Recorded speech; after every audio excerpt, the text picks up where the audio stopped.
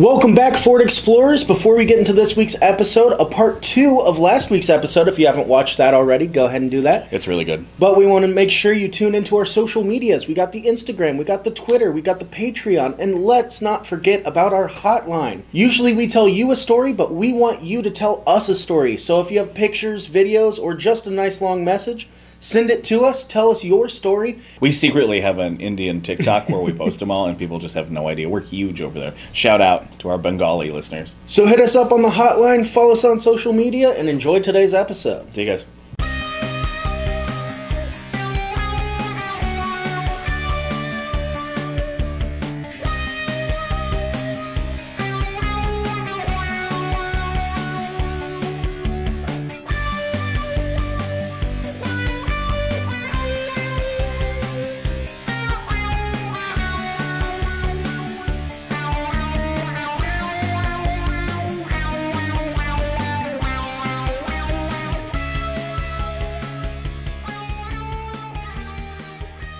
Welcome back, Ford Explorers. Another episode, Yes, Get Spirit Hour.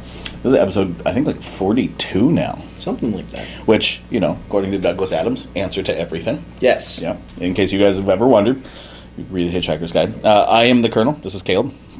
How are you, Caleb? I'm good. We had some spooky stuff happen. I had an outside entity acknowledge that there was spooky stuff happening last night at work. That sounds like you had a seance to ask about other ghosts. No. It was a like patron. You got an old reliable one. It was a regular at the bar. I was talking to my psychic, and she was like, yeah, there are definitely ghosts in there. It was regular at the bar. He was one of the only people in because it was towards us closing down. And not for good, just for the evening. He just kept looking over. He's like, I keep feeling like there's someone sitting in that booth over there. He's like, I keep looking and no one is. And I was like, oh, it's because this place is 100% haunted. And he's like, what? And I was like, yeah, I always see things in my peripheral. He's like, yeah, it really feels like someone's sitting in that booth just staring at me. And I'm like, I'm glad to hear someone else say it. I mean, I've said it before, and I will continue to say it, but if ghosts exist, we got them. Yeah. Well, the thing is, so he was like, hey, there feels like someone's sitting in that booth. Backlights never changed once yesterday. That's wild. Yeah. Yeah. So the lights didn't change, but someone in the outside felt that someone was sitting there. Well, and we've had more than one person feel like there's somebody sitting at the bar in the booths right there. Yeah. Definitely feels like somebody's at least happy there's a bar there. Yeah. It feels like they take a load off. Finally, this place has been empty forever. It's like, I worked here, I died here 100 years ago, and I have been waiting for a bar. Yeah, well, that's our happy haunted little bar. Yeah. Headlines for this week. The tradition lives on. You want to start with one of your headlines? Yeah, so researchers at Purdue University... Good old Purdue. They got the Guinness World Record recently for developing the world's whitest paint. The professor, he's a professor of mechanical engineering in Purdue. The aim of the project was to make a paint that they could paint buildings with to reflect sunlight and lower energy usage. Yeah. So you paint your building bright white, doesn't absorb as much heat from the sun. You don't have to spend as much energy cooling your building. That's why you can wear long sleeves all the time. Exactly. The Spanish, listen to me, the Spanish villas, but like the seaside villas and stuff on the Mediterranean, a lot of them, because they're older and they're built out of not exactly adobe, but effectively similar construction, they're all painted white, like bright white, and a lot of them have rules that you have to continuously paint them white, and it's not just so they'll look nice. And so that they'll wick off the heat as well. It's a pretty effective, I mean, ask anybody who's ever owned a black car in a hot state what the difference is, you know what I mean? 100%. Yeah. The main component that makes it this bright white is barium sulfate, and it has a side effect, which is the reflectiveness because of that barium sulfate. So it was like we were just trying to make this reflective paint, and it ended up being the whitest paint. So they're like, it's a win-win situation. But now I'm just glad that there's paint out there that someone can accurately paint a portrait of me and have my skin tone right. I'm glad you said it and I didn't have to. Yeah, I would imagine that for research they just took an up-close picture of your butt and they're like, there we go, that's the whitest thing I've ever seen. Well, you know full well, speaking of our haunted little bar, we have a tradition around that haunted little bar called Goof of the Day. Yes. Goof of the Day is something that I started doing when I used to employ a bunch of buttheads who were competitive about everything to the extent that they wouldn't admit if they had done something wrong. So I decided to just make doing wrong a competition. And Goof of the Day, I know you've heard this 100 times, but for listeners at home, is a daily competition. So whoever makes the largest mistake wins Goof of the Day. I have Goof of the Day with this Texas report. 2 pilots ejected out of a fighter jet they were doing standard rounds over a neighborhood. They ran into mechanical error, ejected out of the plane. The plane landed in the homes in the neighborhood in suburban Texas. And to make it even better, one of the pilots got stuck in the power lines on the way down. Yeah, you sent this article to me, and like one guy, his parachute, they were too low for their parachutes to be super effective, so they both got seriously injured. Yeah, because they're just hitting the ground at real fast speeds. One guy, someone just found the dude in their backyard. Like, he just fucking planted in their backyard. And yeah, the other guy, full-on Invisible Man a la Deadpool 2, just got fucking zapped in the power lines. It's devastating. We shouldn't laugh as They're much both as fine. We'll clear it up. They're both fine. They're not fine, but they're alive. Yeah, they're alive. Speaking of... Goof of the Day, though, damn. Yeah. And speaking of being alive. Speaking of being alive, Japanese sisters, my second article, were just dubbed the oldest twins. Again, another Guinness record. 2 twins, they were 107 years old in 300 days. That's amazing. They're now officially the oldest living twins.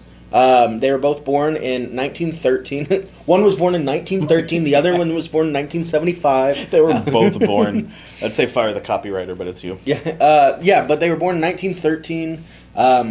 They are from Japan, and they're old as shit. That's like all there is to the story. It's amazing. Great. The telling of that story was even better than the story. Well, my last little story is less a headline, I guess, and more just a funny anecdote. So we struggle a lot with the YouTube algorithm, obviously, because we swear and we use terms that they don't enjoy a whole lot. We also cover sensitive subjects, and subjects that get blurred a lot, so it's pretty easy for us to get flagged. Well, in what I think is probably the funniest flagging they've done, the Ig Nobel Awards are my favorite annual science awards. They started in 2015, and it's an award where scientists who put the most work into something that doesn't necessarily push mankind any further forward, but is something novel. Like, I think he was a Dane researcher, won an award this year because he spent all of 2020 analyzing how cats converse, all of their different sounds, and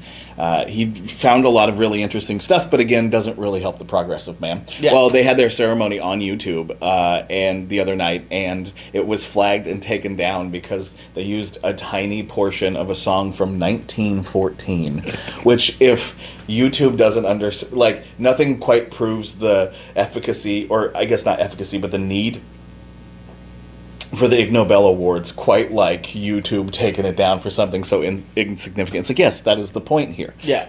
Correct. It is supposed to be fun. But I just wanted to include, anytime we can get another good example of YouTube being dumb with their calls, I think is a good one. I just saw an Ig Nobel thing. A guy was researching if transporting rhinoceroses after they've been tranquilized, like taking them from rehabilitation centers back to the wild or vice versa, they usually transport them upside down. He tested to see if that had a negative effect on them. It didn't. And he got an Ig Nobel Prize. But it's good to know that. Yeah. You know? They feel like insignificant pieces of science, but like, science is a big thing. Yeah. You know, like, you could say the same thing about the design of the cup holder in your car, but I bet if it was the wrong shape, you'd be upset. It is. Mine doesn't have cup holders. Yeah, what I've noticed about living where I do now is that none of the cup holders are quite large enough for the cups they give you. Anyway, so today is exciting. Today we're getting into part 2, but we didn't make it a formal 2-part episode because the connection is part of the story, but it's also, by the nature of the stories on this show, it's going to be a little dubious. Mm-hmm. So the 2 stories are definitely connected thematically. They're both about rock apes.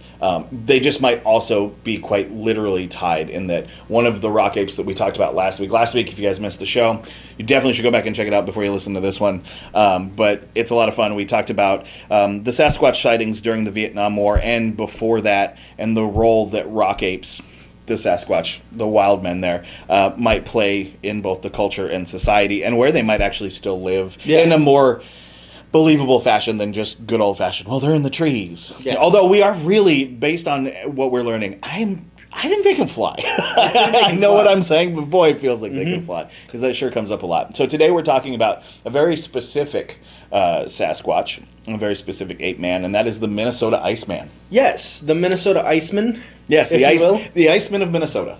Minnesota Iceman is a specific Sasquatch or rock ape, like you said. Yep. He has some specific characteristics, that being a male, human-like, at least 6 feet tall, hairy with large hands and feet, dark brown reddish hair, about 3 to 4 inches long on the hair, with a flattened nose and furrowed brow.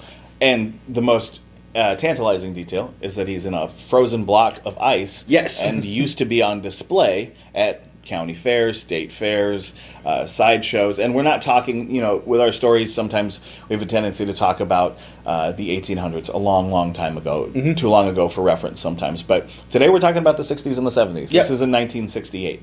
So Fred Hansen, the owner of this alleged rock ape, kept it in a big block of ice. You want to talk a little bit more about that? Yeah, so Frank Hansen, he went around. He was in the Air Force. He retired in 68. And he quickly got bored of civilian life. And before you draw your own conclusions, we'll get to it, but yes, he did serve in Vietnam. Yes, he did serve in Vietnam. But he was sitting there, and he was just bored with life. He lived on a ranch with his family, and he was like, I don't know what to do. He served 20 years in the military, just got bored, and so he started doing the state and county fair tour circuit. Which is the funniest thing to me. Yeah. Like as a kid, 4-H and stuff. I even used to do like the Lego competitions at the fair. And I won quite a few, I'll have you know. So the idea of doing it like as a lifestyle is really fun to me.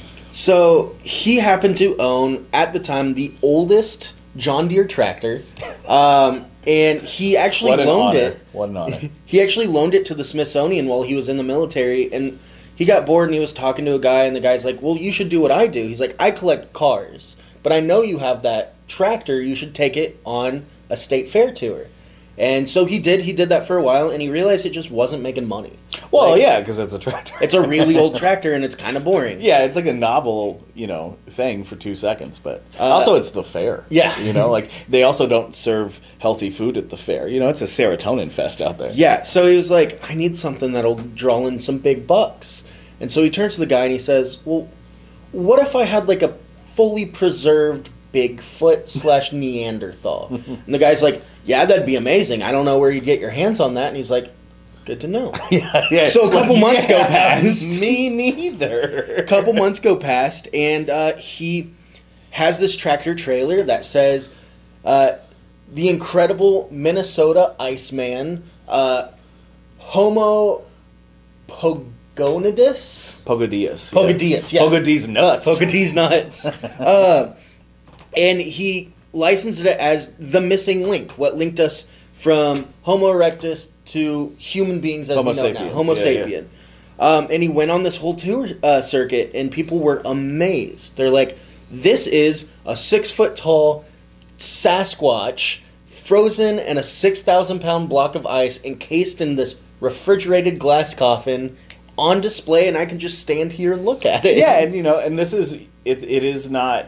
It should be said that the age of the roadside attraction was definitely the 50s and the 60s. Oh, yeah. As Route 66 was being finished, I grew up on the West Coast on Route 66, and you can drive up and down it, and there's still, whether it's an old one or it's, been kept up, there's so many roadside attractions, and there are so many that are things like this. It's a room that you got to pay to go through a curtain, and then you look through a glass box into something, and allegedly that's a monster. Yeah. Yeah. But this one was a little more convincing than most, that's for sure. Yeah, and it was in a very particular pose. Audio listeners, I'll explain it to you. Video listeners, I'll show you. He was laying there, feet together, with his left arm. I'll also put it behind us. Yeah. Kind of up around his head with his head back. And a discernible feature that you could see is that his wiener's in his hand. His wiener is in his hand. In every picture and drawing, his wiener's just straight up in his hand. It's super funny. But also, his arms up. We joked about it earlier. But he's like, draw me like one of your French apes. Like it's just so. But he has. You can see a very clear split in his arm. Yep. Where it looks to be broken and the skin is split. There's matted, what looks to be bloody fur on his chest and head, and one of his eyeballs is gone, and the other is popped out. This is inappropriate, and we'll get into what likely happened to this alleged ape man. But do you think the only reason he caught the Sasquatch is because he caught him? He was lacking because he was jacking. You know? Do you think he was just like, oh shit? It's like there's in archaeologists discovered in Pompeii. There's the one guy who's encrusted in ash. He's just like on his bed, just jerking it, and it's real funny looking. But hey, if a volcano was exploding in my backyard, I'd probably do the same. Honestly. I just love the idea that there's also like romantic skeletons in a lover's embrace, and one dude who's just like, I gotta go. He came and went. There's gonna be a cut there. So you're gonna cut that joke out? That was funny. So of course it starts picking up more and more media buzz, and people are like, this dude's got a fucking Sasquatch in a box. So people start prodding questions, asking him about it. Yeah. And they're like, well, how did you even get your hands on this? And he was like, well, an eccentric billionaire in California gave it to me on loan for me to do this tour. And a lot of people immediately took that and ran, and they're like, it's actor Jimmy Stewart. It's 100% actor Jimmy Stewart. Yeah. Do you think it was Jimmy Stewart? I don't know. Well, we'll get into if that's even a true part of the story. Yeah, but, it's, of all of the eccentric, I would imagine that it would have been like, that feels like Orson Welles had money by then. That feels like a Orwellian thing to do. Or Orwellian, listen to me. George I've made a huge mistake. George Orson Welles. George R.R. Olson. So he was like, yeah, this guy just hired me to take this around the country. I don't know a whole lot about it. And then he started getting into legal issues where people are like, are you saying that's a dead body in there? And he's like, well, yeah, it's this ape creature / Neanderthal. And they're like, he actually got arrested at Canadian Customs for transporting a cadaver across country lines? Well, yeah, because, what do you even do as the Canadian Customs agent when that guy comes up? He's like, so what do you got in the truck? And he's like, it's a sideshow attraction. Okay, cool. What is it? Is it like a 3-headed snake, or what is it? It's like, oh, it's a it's a guy. It's a what? It's a guy. Yeah. It's like a strongman. No. Oh, like the tattooed guy. No. It's he's in ice. You gotta. Wait, is he dead? Oh, okay, you gotta open that fucking truck. Are you kidding? He's got a dead guy. So, people start getting more and more interested in it, and to where two zoologists are like, we gotta investigate this. Like, there's this man claiming that this is either an ape creature or a Neanderthal. Like, we have to figure out if this is true. I will say that this would actually be a pretty good way, the cover, to be a serial killer. So the people who made that Cropsey documentary also made a really good one about modern serial killers, and it reveals that most of them are on Long Island, which is not much of a shocker. Yeah. But a lot of them are truckers, and they operate over state lines, and they are hard to catch because even if you were to catch them trying somebody across state lines with extradition and all that can be an issue. So that's how they get away with it. And this feels very much... did you ever watch Dexter? Yes. Remember the ice truck killer? Mm-hmm. This feels very much like if Dexter was the ice truck killer in the 50s. Like, what is that? Oh, that's Sasquatch. Like, it's always a new dead body. It's kind of like a really morbid take on Boba Fett. Yeah. It's like Carbonite, kind of. Well, that's what Darth Vader did to Han Solo. He just fucking froze him. Han Solo's his blood vessels explode in his eyes. He just freezes him. He's like, oh, that's not Carbonite. That's just ice. He's dead. I just froze the fucker. I did not like him. Drop him down the chute. It just opens up and it falls out of Bespin. Yeah, I know you really want to get back to the story, but and now we're going to talk about Joe Dirt, but the meteorites. Yeah, but it's just Han Solo. It's my best friend. That's a chunk of frozen poop. I want to see the slow-mo guys plus those dudes in Australia with the giant tower that drop things. I want to see him drop a frozen body. See what happens when it hits the pavement. No, drop it on the trampoline. I want to see it at the trampoline. Okay, anyway, back to the ape man. So these two zoologists come out and they take a look, and they spend 3 whole days just inspecting this creature in ice. It is worth pointing out that they were cryptozoologists. One was a cryptozoologist, one was a regular zoologist. Yeah, I know, but there are also doctors that tell you to take ivermectin. You know what I mean? There are also dentists that call themselves doctors. Horse paste across my mouth, because that's definitely going to get us demonetized. Yeah. Please like and subscribe.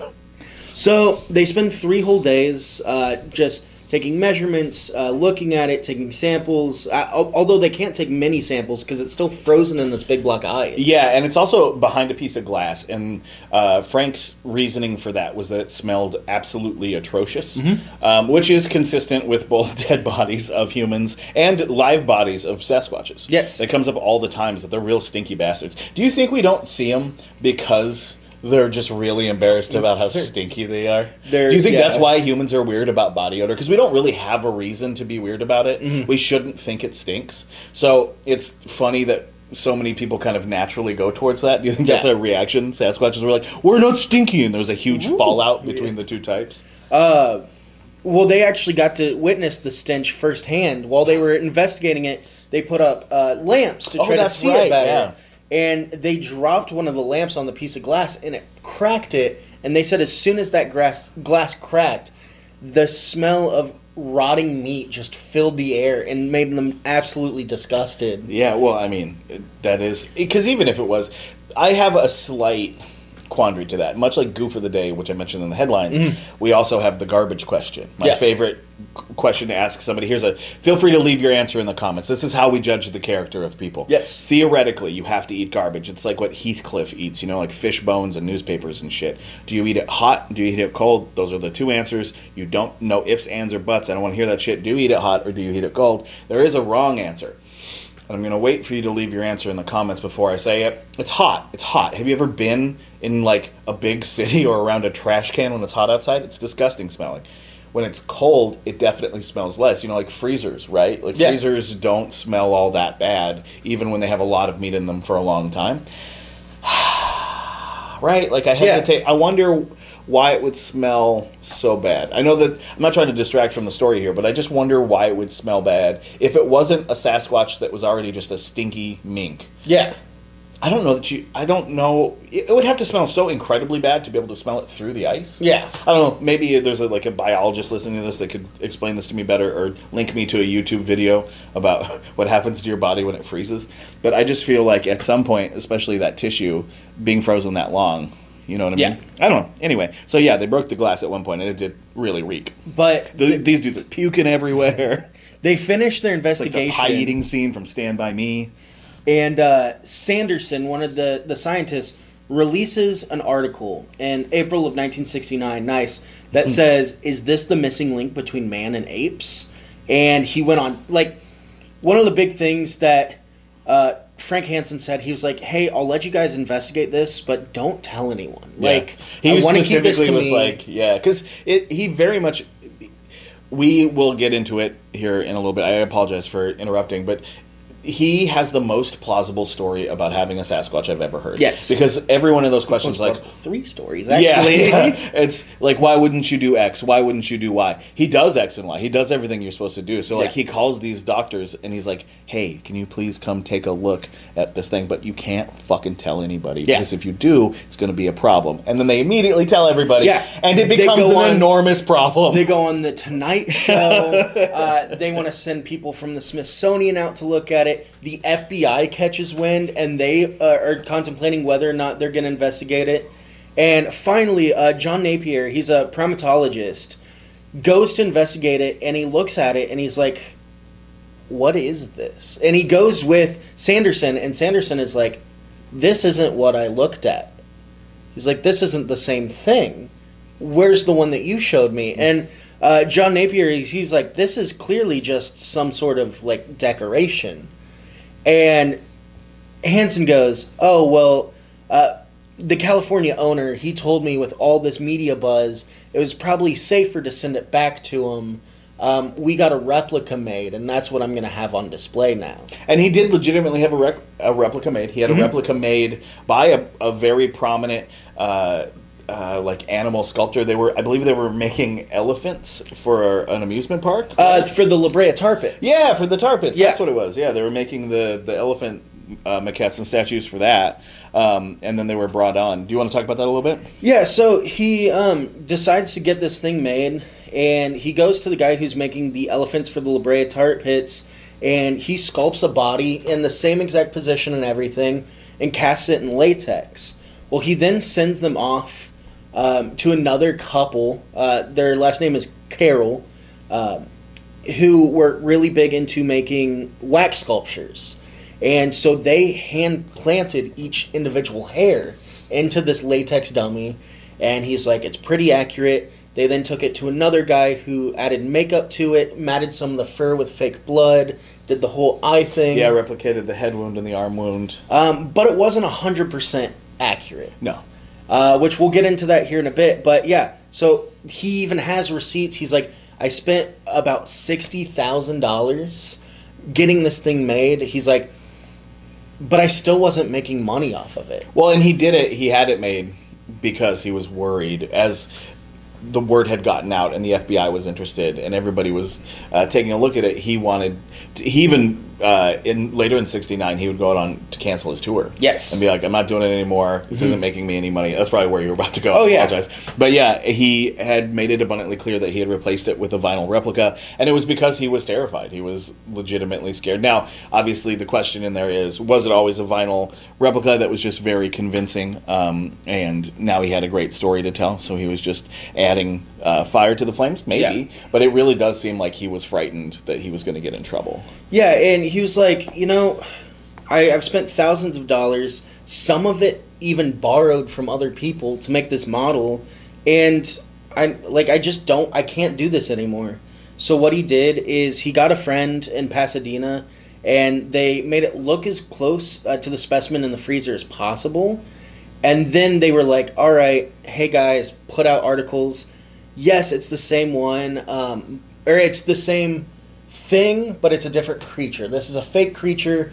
We protected the old creature. There's some funny stories about them freezing the dummy. Yeah. They went to a place in LA that was an ice company at 8 in the morning, and they talked to the people on the phone. They're like, hey, we have this Bigfoot dummy that we want to encase in ice. Is that okay?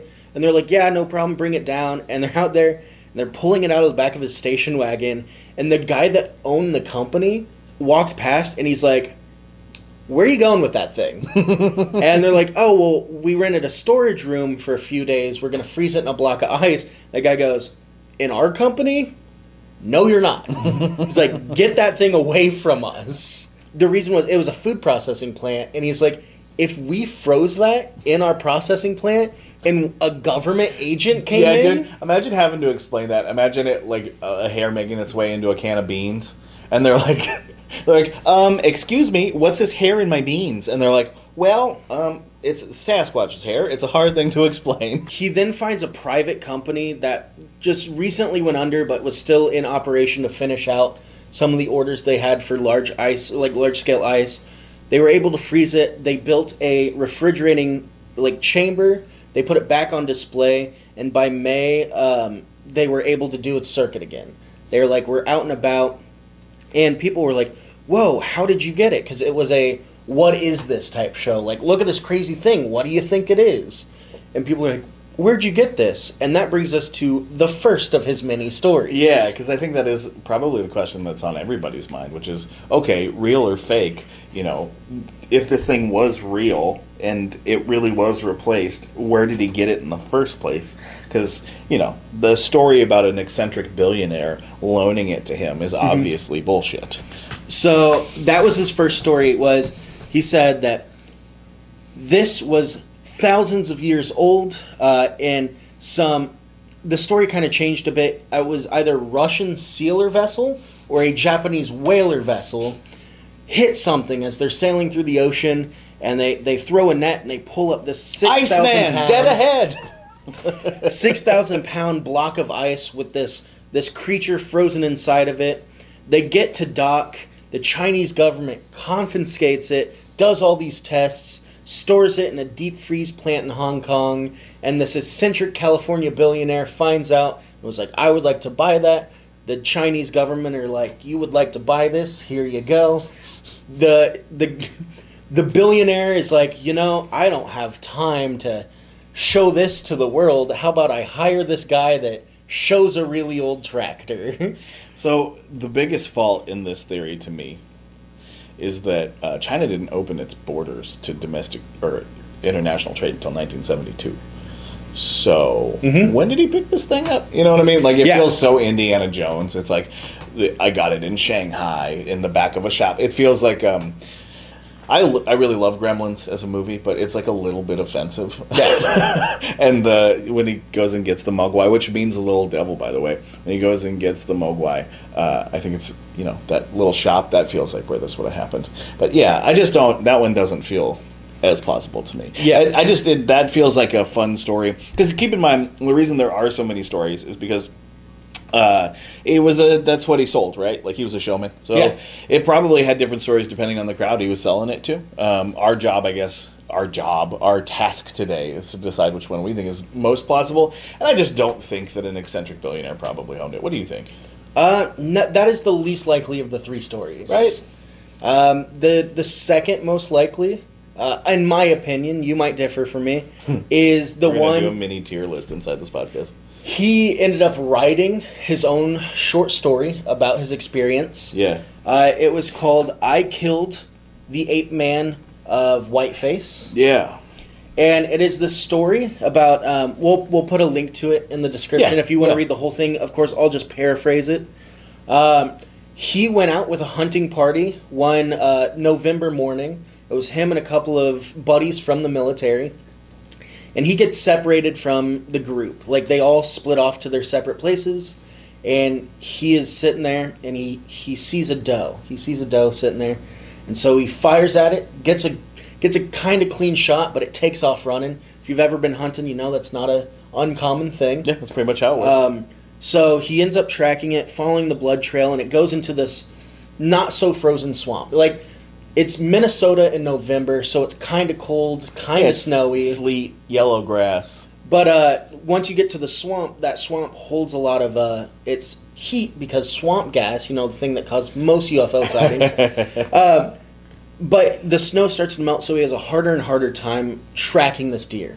So he ends up walking for about an hour and a half and gets to this clearing in the swamp where he hears this, like, gargling sound. He's super concerned, and he's like, well, maybe I hit it in the lung, and it's just asphyxiating. Yeah. So he gets to this clearing, he goes past a tree, and he sees these three brown furry creatures, and he's like, oh, they're bears. I should be careful. He squats down, and as he squats down, he gets a closer look, he realizes they have human hands, and they're eating this deer. Those aren't bear hands, they're Bare hands. Bare hands. And they start eating this deer, and he tries to get a better look, and he drops a compass that he had on him, and one of them looks up at him, and he realizes, oh, that's like a person. He's like, it's covered head to toe in fur, but its face is bare. It's That's got human fucking hands. Chewbacca. It starts gunning towards him. So he's freaking out. His heart's beating. He's trying to run backwards away from this thing. And he has his hunting rifle, and he's able to he says he doesn't quite remember to do it, but he just fires off a shot, and it hits it in the body. And it said it kind of winces, but it really doesn't phase it all too much. He said in the moment he didn't really remember, but apparently he reloaded his gun, fired again, and just took off running. And he didn't know exactly what happened, but he kept running and running, thinking these things were chasing him. He kept falling, picking himself back up, falling again. He finally gets to a spot where it's covered with trees, and he sits there, and he's like, I don't know where I am. He pulls out the compass that he dropped. It's busted. It doesn't work. And he's like, I don't know what to do. Dude, what a situation to be in. Like, we talked about it last week, and obviously this is where the sightings are going to kind of commingle. But there's one of the stories from last week about the soldiers being in the middle of a battle with VC soldiers, and there being rock apes in the middle, and everybody just stopping. This feels like that. Yeah. It's a similar type of vibe, because he's just goes through this thing, and he's like, a pretty capable guy. He's a pilot. He was in the Air Force. He served. Yeah. And he's lost in the woods, in his home woods. That's pretty terrifying, you know, to feel like you're legitimately lost in your own backyard. But luckily, there's a thing. Also, he just shot an ape man in the face. There's a thing with hunters. If you fire 3 rapid shots in the air, that is a signal to say, hey, Yeah, I'm a it's an hunter, SOS, yeah. I'm in danger. And usually the response is to shoot 3 more in succession, so you can walk towards the gunshot so you know where other people are. So he does that, he waits, he hears, he makes his way towards it, shoots 3 more, hears the response, finally makes his way to another group that's hunting, and he's like, hey, I got lost. He's keeping the experience real close to his chest. He's like, I got lost. I don't know where my group is. And they're like, oh, what group are you with? And he's like, oh, blah, blah, blah. And they're like, the one driving the green truck? He's like, yeah. And he goes, we saw the green truck parked over here. Come with us. So they took him back to his group. And they're like, oh, there you are, Frank. Where you been? He's like, oh, I got lost. I'm sorry. And he hands the compass back to the guy that gave it to him. And he's like, hey, this isn't worth, like, its weight in gold. Like, this is useless. Fucking useless. And the guy goes, are you sure it's useless? Or are you just a white dude that doesn't understand the woods? Which is really fucking funny. Yeah, it is. But they all then get in the car and start to head home. And he's like, I really want to tell him what happens, but I know I can't. Yeah. I mean, they already think he's a ding-dong. And then if he's like, well, so guys, about being lost in the woods. But he starts I writing. fucked an alien. He's like, I know that if I start telling them this story, I might get kicked out of the military. Yeah, well, we ran into this when we talk about the Battle of the Big Sky specifically, but we saw it a little bit in Loveland. Speaking of the swamp gases, that idea, while in Men in Black, comes from the Loveland UFO incident. Yeah. Great episode. Check it out. A lot of those military guys said that they faced a lot of punishment for bringing anything up. There's the one guy, there's an instance of a UFO sighting on the base. It's sitting over a nuclear missile silo, hovering, and the guy walks over to it, and he's like, he calls his CO, and he's like, we need help down here, and his CO is basically like, get fucked. And he's like, are you sure, man? And then he touches it and gets zapped, and they call back, and they're like, no, really, we needed help. Something seriously happened down here. All those guys didn't want to talk. I mean, even look now with the Tic Tac footage and stuff. We see it a lot with UFOs. I'm sure with anything else related like that, we're going to see the government putting a lot of pressure on employees not to say anything. Yeah, he was like, I can't tell him what's going on. He's like, I'm less than 5 years away from retiring. If I tell him this story, they might deem me unfit to fly and, like, discharge me. And he's like, I don't want to deal with that. And that can affect his ability to get a license outside of the military, too. Yeah, exactly. And so for the next, like, month, he's just constantly struggling with this. And he's like, you know, I have to get some peace of mind. I have to go back out there. So he loads up his hunting dog and his hunting buggy, and he goes back out to the woods, tries to retrace his steps, makes some lucky turns at some splits in the road. Well, and he waited for it to snow as well. Yeah. Because he figured once it snowed, it's going to be a lot easier to track it when I come back across it. Yeah. And he's like, plus I can easily find my way back to my buggy if I find it, if I can see my footsteps. Yeah, I'm going to share that quick anecdote that I shared with you earlier today. My dad's going to hate this. But my dad once, we won't get into how, drove his GTO through the front of somebody's house. And it was pretty early in the morning, and his decision to just sort of walk away from it, which, hey, we've all learned that was a bad decision. It was a long time ago. But his decision to just get out and walk away was sort of defeated by the police officer's ability to trace his footsteps in the snow from his door to his front door to knock on and be like, sir, is that your car in that gentleman's house? My what? I don't know what you're talking about. And then we devised that he should have had drunk boots, you know, that were on backwards. It always looked like he was walking away from whatever he was walking towards. But love you, Dad. Love you, Grandpa. So yeah, he's like, I just have to go find it, get some peace of mind, and then I'll figure it out from there. Because I don't know if I killed an escaped gorilla or if I accidentally just shot a homeless dude in the woods. He made it pretty clear that he was pretty worried he shot a guy. Yeah.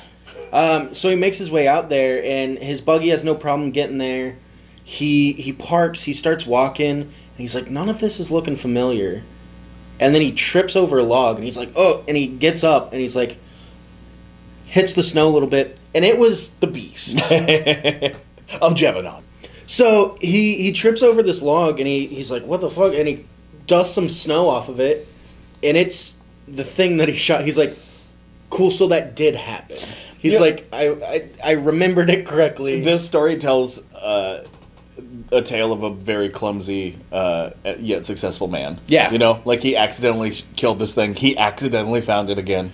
And he's like, well, I need to get it out of here. Because he's like, I 100% shot this thing in the face. Like, you could see it was covered in frozen blood. Its eye was missing. Yeah, its eye was hanging out. Its left arm was twisted under the body. And he's like, if someone finds this, they can link it back to me. So he's like, I need to get it out of here. So he calls his dog, gets back to the buggy, drives home, and parks the buggy in some bush, gets in his truck, drives home, and he's like, "Hey, hun, the buggy got stuck. I'm going to need a shovel, a pickaxe, a chainsaw, try to get it out." And she's like, "Oh, that's fine, honey, blah, blah." He jumps back in the truck, finds the buggy again, loads everything up, goes back to the creature, and just cuts it out of the ice, puts it on the back of the buggy, ratchet straps it down, gets it to his truck, drives home, backs the truck into the garage, and he's like, "Honey, can I talk to you real quick?" She's like, "Yeah, what's wrong?" He goes, "So like a month ago, I shot this thing in the face, and I don't know what it is. We need to keep a hold of it. Luckily, we just got that new deep freezer. Let's put it in there." And she goes, "But I just got groceries." He goes, "Hey, listen, my military career is more important than like some $5 worth of meat. How about you get that out of there so we can put this creature in there?" Dude, what a dick. What a dick. I shot this guy and I don't want to get arrested for it. Get the steaks in the fridge. So she puts the kids to bed. He even writes in his thing, like many military wives, she was accustomed to adjusting to unforeseen and unpredictable circumstances. Which was just a really polite way of domestic abuse. Oh, 100%. She said, "We put our 3 children to bed, waited until they were asleep, and then, with the use of the straps, dragged the carcass of the creature into the basement." Carcass. They end up putting it in the freezer and just leaving it there until they could figure out what to do with it, and that's where they get the idea to put it on display. Yeah.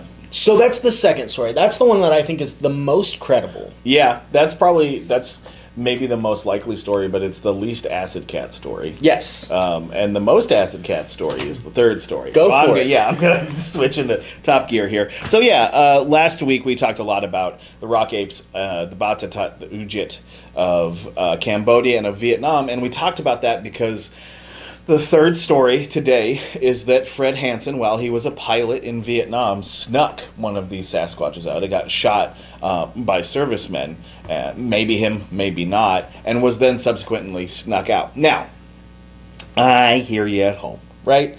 There are a couple things to point out. We wanted to bring up last week's episode before all of this to give a greater frame of reference of where, if a Sasquatch, Yeti, what have you, still exists, where it likely lives, and where it has likely lived in the modern age. And I don't really think that is places like northern Minnesota. I don't think it's anywhere that close to people. Yeah. I think plenty of animals have significantly smaller brains and are capable of understanding to stay away from humans. Oh, yeah.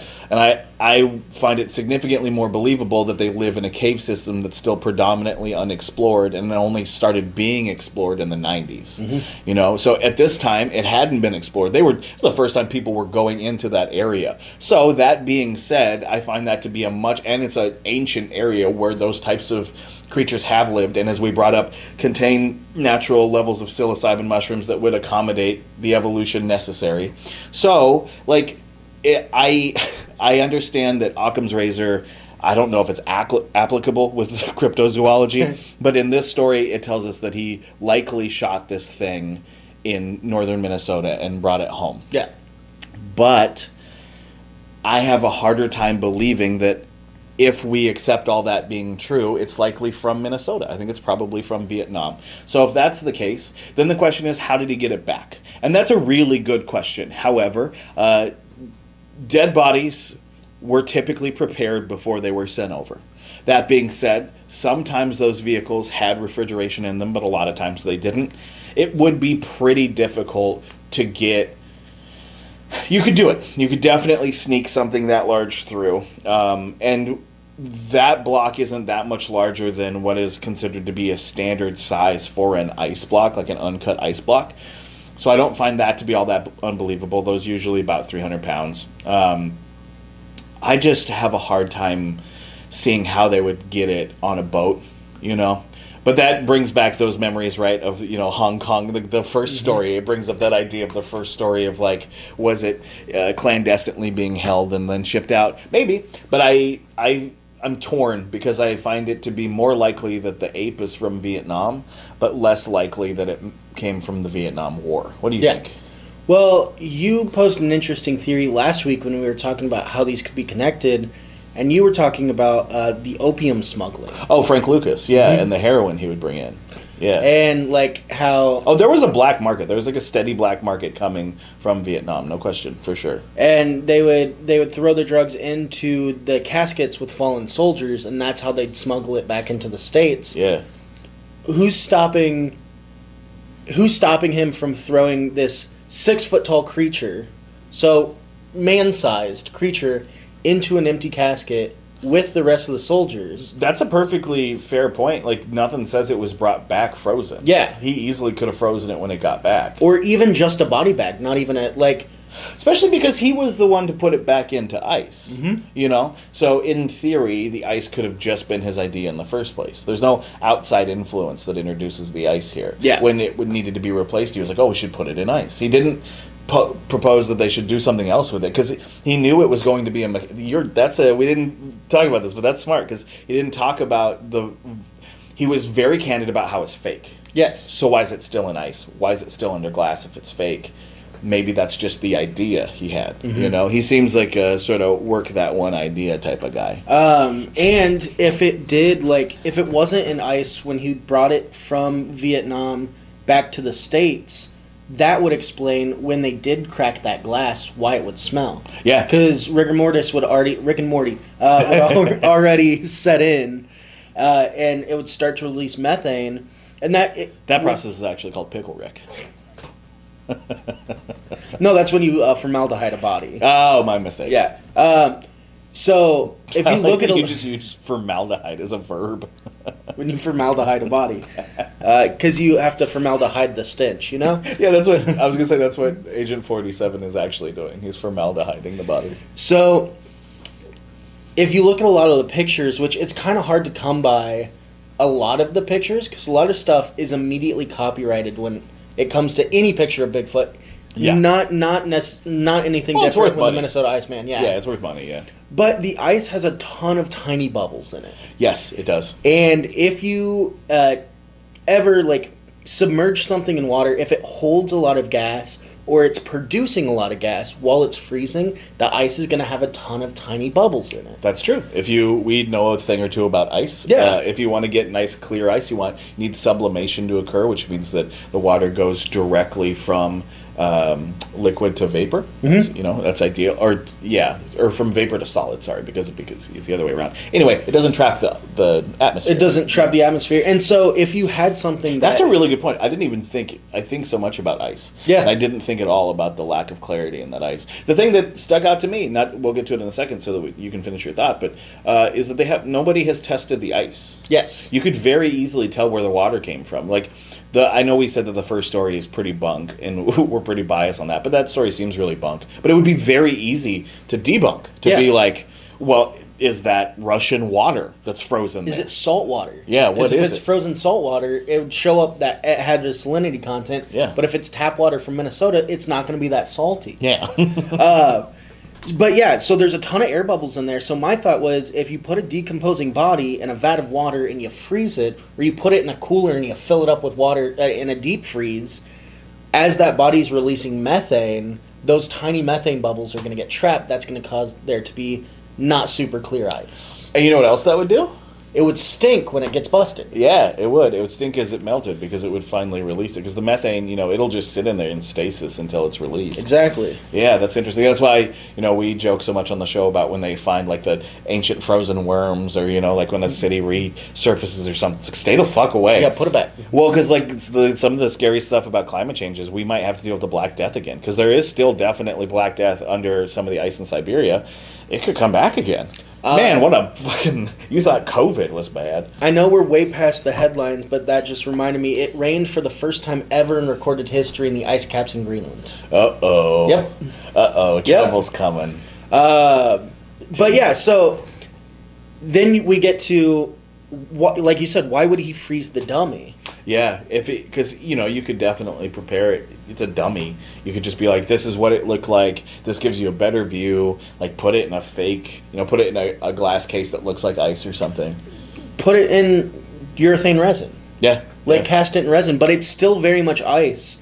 And the now owner of it, which I guess we should get into that. Yeah, so what did happen to it? So yeah, after Hansen died, it bounced around a lot. There's kind of dark history, and then it was 2013. Yeah, Hansen died in 2003. Yep. And then it just, for 10 years, just bounced around, went from like sideshow to storage container to all sorts of weird things. Weird circus to weird circus. And then finally in Sokovia. 2013, it pops up again. And it pops up where? eBay. Yeah, where everything pops where up. everything pops up. And Steve Busty, he had been searching for it for the 10 years ever since Hansen died. And he's searching eBay one day, and he pops right up. It's just the rubber figure, and he's like, I need to buy it. So he looks at the listing. It's $20,000. He buys it instantly, and he now has it on display at the Museum of the Weird in Austin, Texas. It's his in museum. Downtown Austin, yeah. But he also has it in ice. Yeah. He refroze it in ice. He has it in a replica of the glass coffin, the refrigerated glass coffin. And he's like, it's a very important thing, and I want to show it off. But he's like, I know it's fake, but I'm wondering if it's always been fake. And so that's kind of the question I want to ponder at the end here. Has it always been fake? I don't think so. I don't either. I don't know what it was, but obviously, this is the As a Cat Spirit Hour. We are not here to be entire cynics. We definitely believe in the impossible. I like to think that it is. I wonder how he got it. I don't, like I said, I am more prone to believe that it came from Vietnam. Yeah. I think it came from Vukang. I think it's interesting that we have so many of these sightings, and none of them managed to take one down. And this one sounds like he got caught jerking. Yeah. So I think maybe they did manage to get superiority over one of these apes and take it down, more so than he did probably in the woods. Because all the other stories we hear about him, if it was that easy to take down a Sasquatch, why don't we have them everywhere? If you could drop one with your 45 while you're hunting, I feel like it would be, we would hear, because his story is not dissimilar, like his chance occurrence upon them is not dissimilar from other ones we hear, including the ones from Vukang from the Vietnam War. And those guys had M16s in their hands. It's not like they had grenades. They had like shotguns. They had weapons that are significantly more deadly in close quarters than that rifle is. Yeah. And they couldn't take one of these down. And you have a group of 10 guys from 2 different militaries who all agree on what they saw. Mm-hmm. I mean, I have a hard time believing that some dink-dong in fucking northern Minnesota, who's half a soldier, managed to shoot a hole in its head. I think it probably got shipped in from Vietnam. Yeah. I think somebody else probably killed it. I think he probably snatched it. And I think the reason he was so quick to get rid of it, instead of being like, well, I'll fight a legal battle, is I bet he stole it from off a base in Vietnam and knows he stole it off a base, and was immediately like, oh shit, I gotta get rid of it. I gotta get rid of it right now, because if I don't get rid of it, I'm gonna end up in fucking Area 51. Yeah. Because, postulate that, right? Like, imagine one of these teams, the 101st Infantry 3rd Grader 9th Division, left wing Green team. Hike. Yeah, guys, imagine if they managed to take down one of these things and they've got it in a box, and they're scrambling a team to come figure it out, and he's like, oh shit, I'm taking that, because he was obviously an opportunist. Yeah. The guy made his career off of opportunities. Oh, he stayed, 100%. He stayed with the one job he had, and then when he didn't have that job anymore, he looked for easy opportunities. He wasn't out digging ditches. He wasn't a contractor. That's not what he was doing. Yeah. He wasn't really doing honest work. So I don't have a hard time believing that he would have just snatched it off a base or while he was over there. Oh, not at all. Yeah, so I don't know. I'm not really sure, but I don't think it was fake the whole time. Because if you can look at them now, the dummy compared to the older photos, I would be more inclined to be like, well, you can't really trust those photos, but they're from the late 60s. It's not, and we landed on the moon then, allegedly. We land, you know what I mean? Like, if we could land on the moon, we can take a decent photo. So I don't know.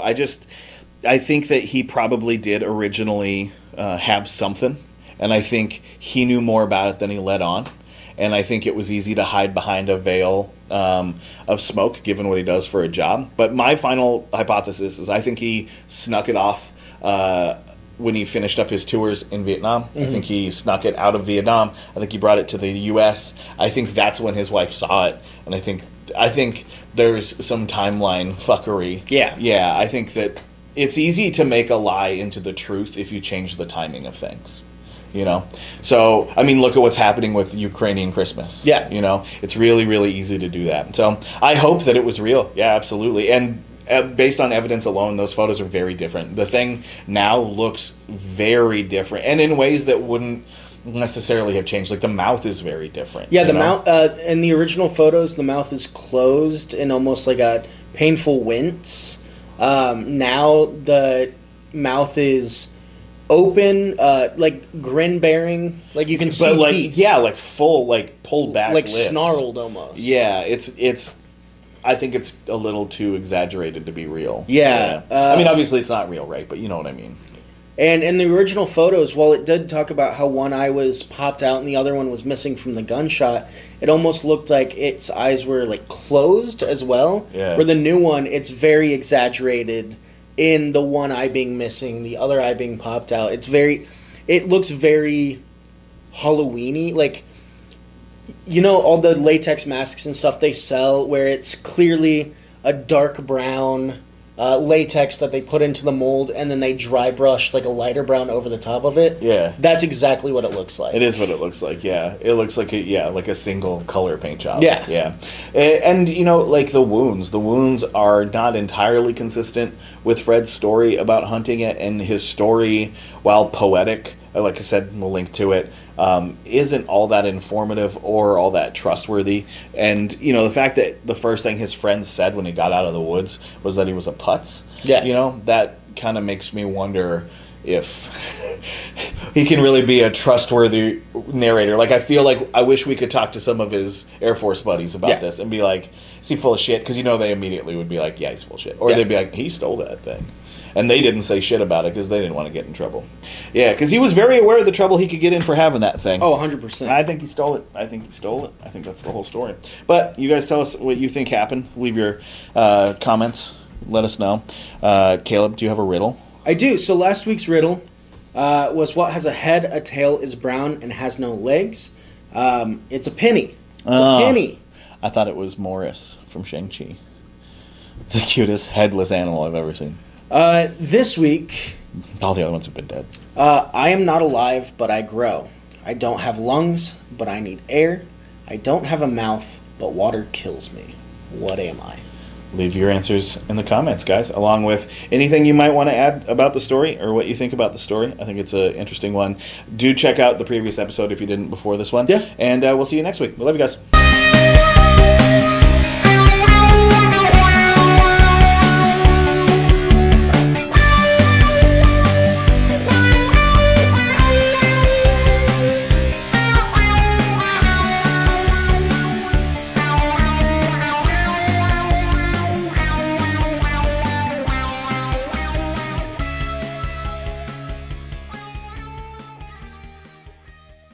Or whatever. Eating rocks. Eating rocks, showing cops. Dude, what is this show? Like Cops.